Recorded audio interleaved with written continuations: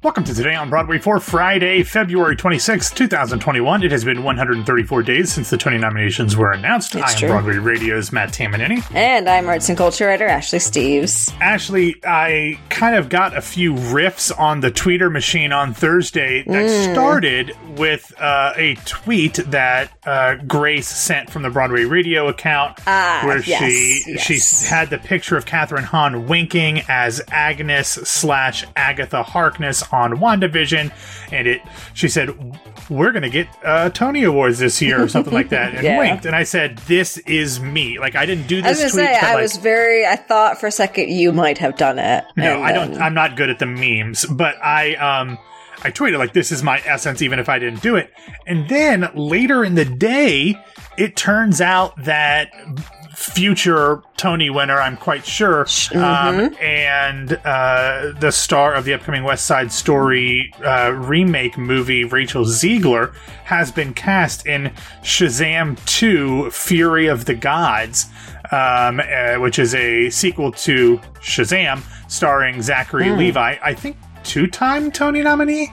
Two-time Tony nominee. So, as I said on Twitter, like, lots of synergy between the musical theater and the superhero worlds that make up my being. So, I loved that on Thursday. Very much. I was going to say, Thursday was very much your day. Everything was coming up, Tamanini. Yeah, and we're going to end this episode today with some more musical theater superhero synergy, but we will get to that first. Of course. Before we get into the news, I want to let all of you know that we have a very, very special guest on this week on Broadway. The one and only Petula Clark will be joining James and the crew.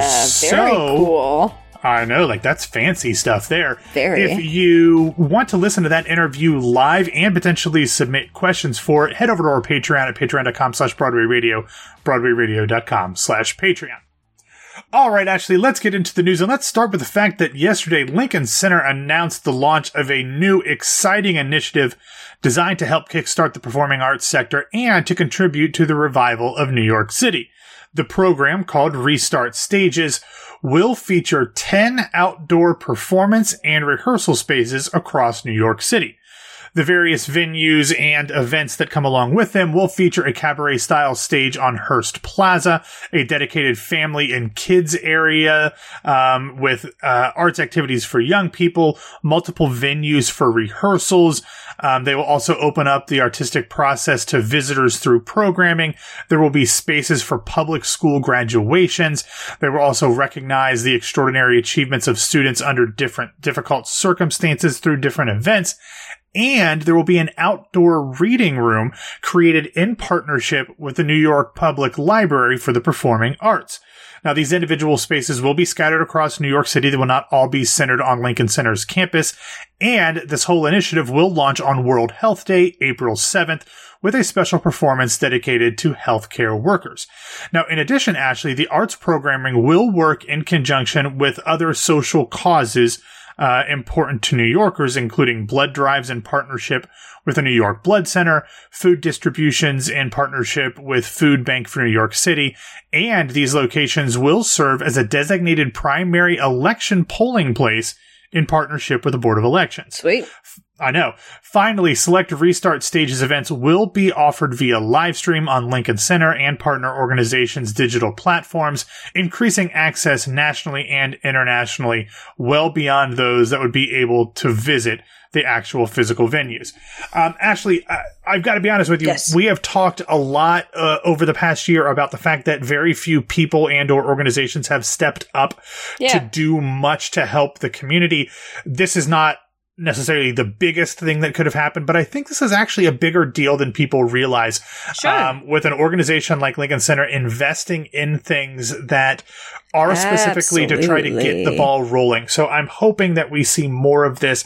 I'm hoping that this goes incredibly well. And even though I will not be in the city to see how any of these things actually go, I will be very excitedly watching from afar. Yeah, this is really important. And there's a lot there. Like everything you just listed, it seemed like there was one thing after another that was kind of like hidden in it. Because the first thing that I saw when the release came out was that, we have all these performance spaces that we're doing now, which is great. Absolutely great. And it's something that I've been waiting for a while. Like that.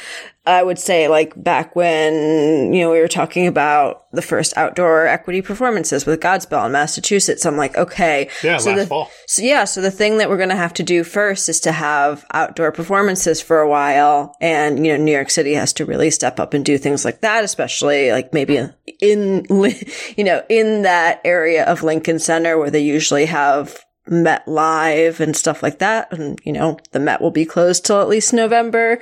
So they now have all these spaces to do things outdoors that they didn't have before or that was already being used up. So that's great.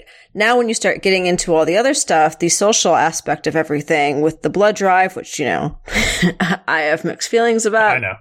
And then, arts programming and food distribution and a polling place. Like this is all so great and so needed. As you already said, we've been looking for more organizations to step up and do things. And we've talked about it in the sense of like theaters trying to become vaccination sites, which would obviously be great. As you and I were talking right before recording, like it's very difficult to get vaccines right now. So I think, in the social aspect, this is a major step for, especially when the summer comes around, and we're going to need to be doing all these things constantly because people will still have been out of work for, at that point, 15 months? Yeah, I'm not good enough at math to calculate that, but yeah, it'll be rough.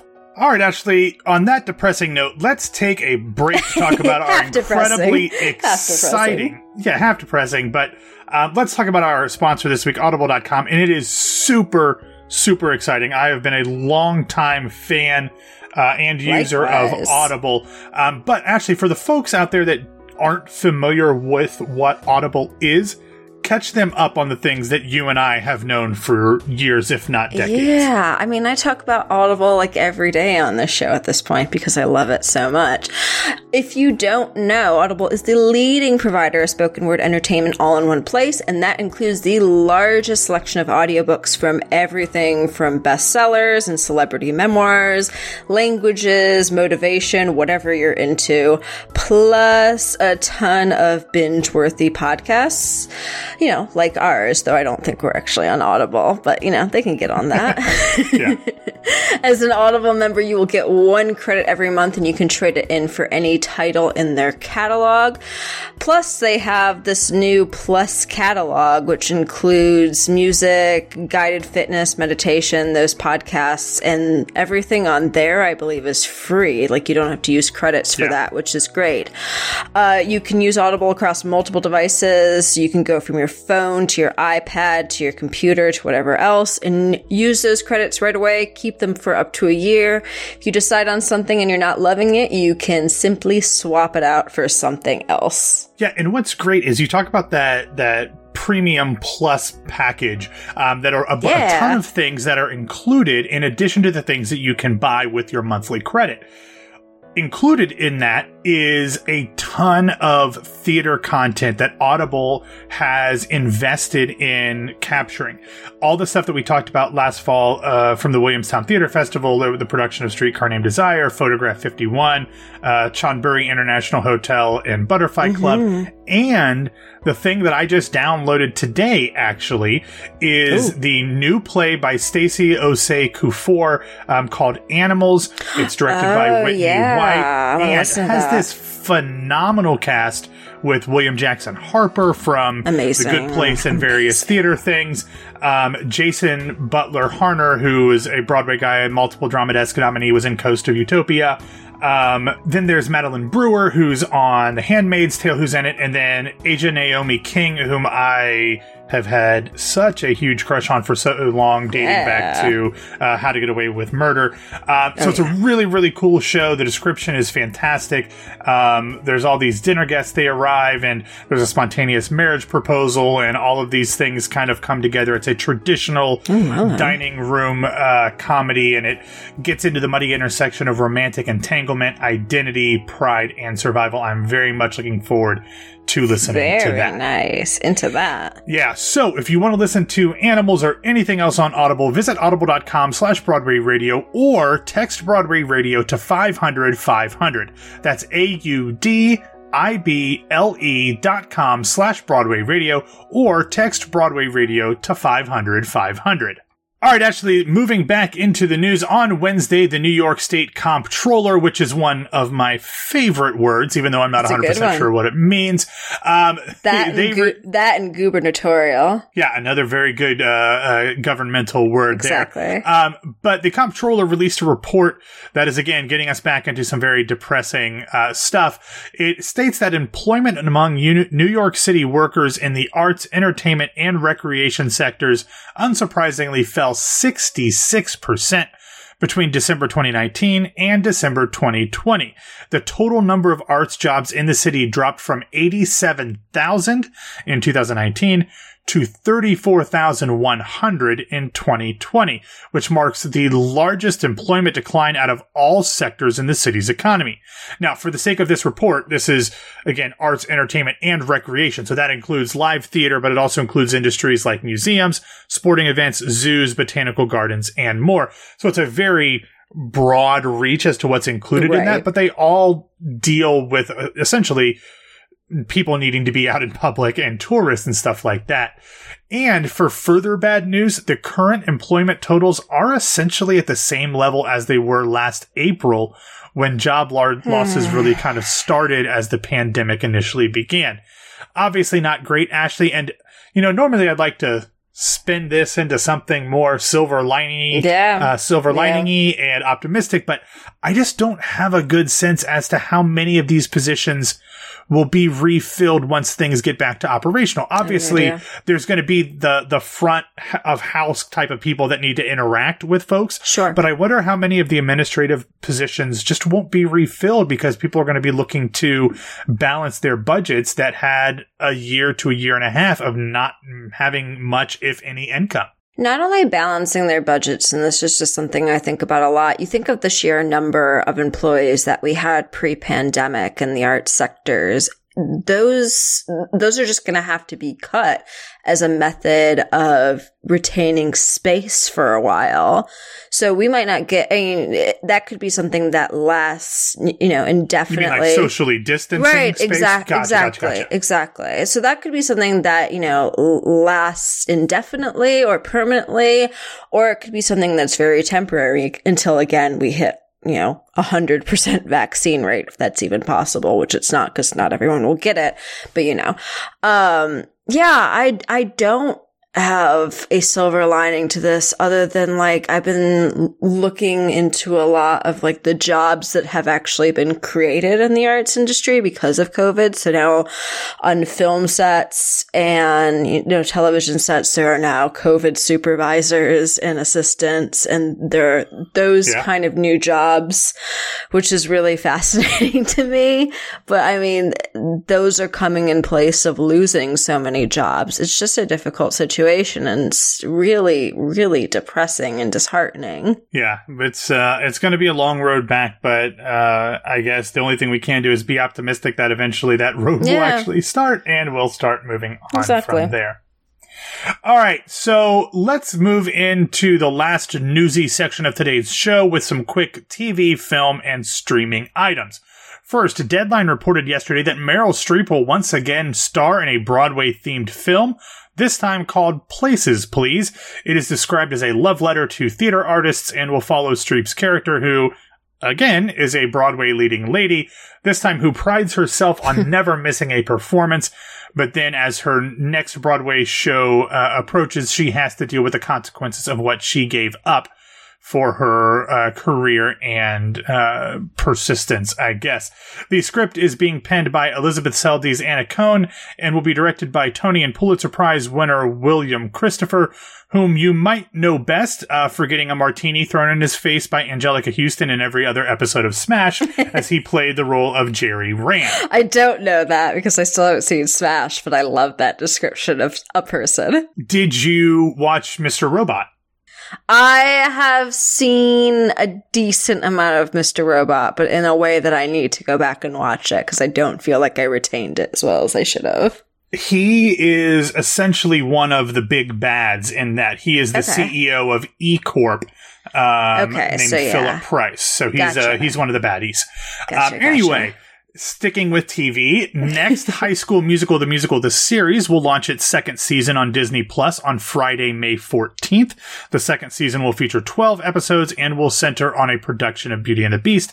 And we know Andrew Barth Feldman has joined the production as a French exchange student. And if he doesn't play Lumiere, I guess that is going to be a ridiculous thing. But anyway, also this weekend on this new audio social media platform Clubhouse that I haven't really paid much attention to because I can't get into another social media thing. But on Saturday and Sunday of this week, a host of theater stars will be performing in 4 different concert performances of Dreamgirls. It looks like there will be a different cast for each performance. Many of the stars will be returning to roles that they have played either on Broadway or in London or on tours or regionally. The cast will feature recent Tommy Moore guest Marisha Wallace, Alex Newell, Jelani Remy, Nick Rashad Burroughs, and more. Yes. I love that. I don't know what Clubhouse is, but it might be worth me checking out. I was going to say, I think it's just like essentially, audio only rooms to hang out in based on certain topics. I'm not 100% sure. Yeah. But Alex Newell in Dreamgirls is exactly where I want to be. And very good. And finally, starting on March 15th, the Goodspeed Opera House will launch its own streaming service, Goodspeed On Demand. Could have gone with a little more creative title, but I understand. It will feature, quote, never-before-seen archive recordings of past Goodspeed productions, to filmed theatrical performances by musical theater legends, to unique concerts from some of the best and brightest performers on the stage today. The first production available will be the new musical Passing Through, which played Goodspeed's Terrace Theater in 2019, and that will be available beginning on March 15th. Excellent. And actually, I'm going to break in with some breaking news. Oh, hello. Yes, so I just got a press release that the producers behind the upcoming Broadway play Thoughts of a Colored Man have confirmed that the show will play Broadway's Golden Theater. Ooh, very nice. Yes, reading directly from the press release, signaling a genuine moment of optimism about the future return of theater in New York City. This morning, the marquee for Thoughts of a Colored Man was installed at the Golden Theater, making it the first new show to take up residence at a Broadway theater since the pandemic forced all plays and musicals to stop performances on March 12th, 2020.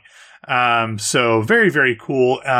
Very much exciting. That's excellent. Oh. Yeah, when I spoke with Ron Simons on an episode, gosh, I don't even remember, last year, he talked about being a producer on this show, so I'm very excited to see what this is. Oh god, a marquee going out. That'll make me so emotional. I'm gonna have to go see it and cry. I get so emotional, baby. All right. That's been on repeat on my Spotify lately. Well done. Yeah. Yeah. All right, let's talk about some other things that might either make us emotional or at least feel good.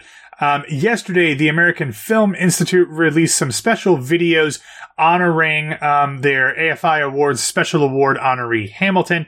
Lin-Manuel Miranda does kind of an introduction of Hamilton, and then Renee Elise Goldsberry and Leslie Odom Jr. do videos going behind the scenes of Hamilton. Those are very cool, and we will have links in the show notes. And I promised that I would end the show with an amalgamation of musical theater and superheroes.